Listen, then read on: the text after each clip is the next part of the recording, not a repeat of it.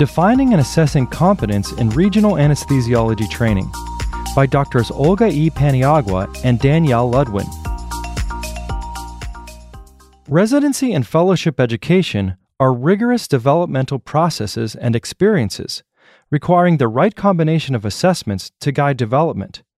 Assessment is an indispensable method of ensuring that learners are truly competent for unsupervised, self-guided practice upon completion of their training.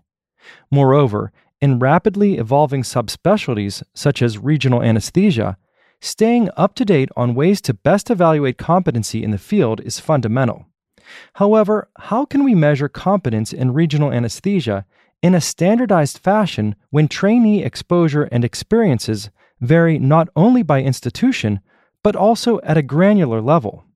According to Miller's Pyramid of Assessing Competence, the chain of expertise begins with knowledge, which is considered the lowest level of the pyramid. Novice trainees must demonstrate that they understand the information, and from there, they can begin to move up the pyramid, from knowing how, application, to showing how, demonstration, and eventually performing in practice, doing. This pyramid can be combined with the Dreyfus model of skill acquisition to classify or rank trainees as they ascend the pyramid from novice to advanced beginner to competent, then proficient, and ultimately to expert level. Analogously, the Accreditation Council for Graduate Medical Education, or ACGME, levels of supervision are designed to tailor each trainee's growth such that less supervision is needed as the trainee rises in rank. In 2013, fueled by a need for better standardization, the ACGME implemented the milestones-based assessment as a complex educational intervention to take the resident or fellow from a beginner to a proficient practitioner at the time of graduation. The milestones defined by the ACGME to assess competence as the trainee strives for both academic and career achievement may be applied to regional anesthesia for program directors and ancillary staff to have context for the qualities and observable behaviors they expect to be demonstrated at each level.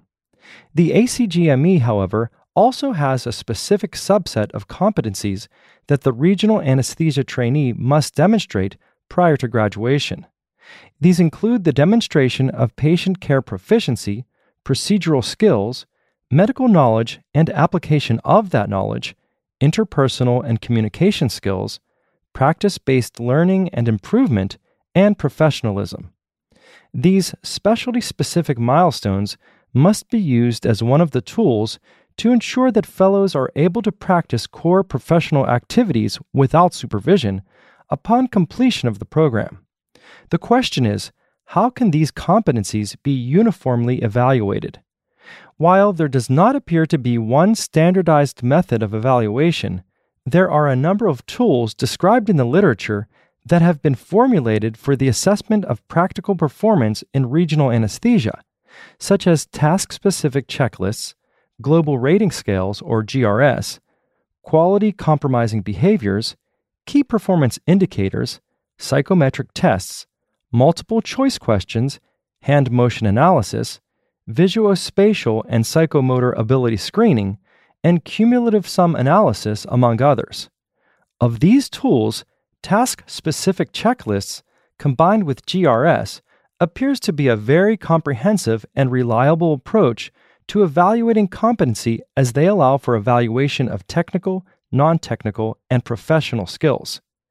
Task-specific or procedure-specific checklists allow for an item-based rubric that can readily assess the technical strengths and weaknesses of the trainee. On the other hand, GRS use Likert scales to assess non-technical aspects of a trainee's performance, like communication and teamwork.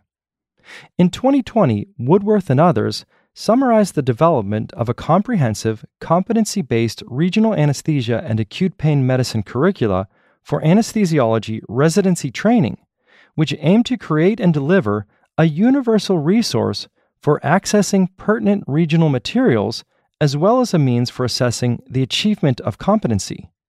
This resource was termed the Anesthesia Toolbox and was originally centered around regional anesthesia. The biggest strength of the platform is that it lends itself to high faculty compliance with regards to trainee feedback, given its ease of use. It is both a quantitative and qualitative measure of competence, as it requires the attending to delineate the specific procedure performed, the complexity of said procedure, and whether the attending feels the trainee would be able to perform it unsupervised. Nevertheless, even though this online platform is currently being used by more than 100 residency programs, we need a larger scale solution to address the challenges of defining competency. The decision to incorporate any one of the aforementioned assessment tools into a competency-based regional anesthesia curriculum may vary from institution to institution. However, according to Chuan and others, research in regional anesthesia education would be greatly advanced if we used accepted, common, and reliable tools. This would allow pooling of results in meta-analysis, comparisons between institutions, and comparing the relative effectiveness of different educational interventions. Regardless of the approach, the goal should be for programs to adopt a holistic approach to assessment, thereby ensuring graduates demonstrate key proficiencies essential to the field of regional anesthesia. Additionally, as part of the holistic approach, it is vitally important that trainees supplement their growth and assess their own competency using honest, ongoing self-assessment and self-reflection. At our own institution, New York Presbyterian Columbia University Irving Medical Center, we conduct semi-annual evaluations whereby trainees are asked to reflect on their progress, assess their learning goals, and identify areas of challenge in their training. Furthermore, as part of their formative assessment, trainees are required to devise a strategy alongside their department leadership and/or mentors to help attain these goals.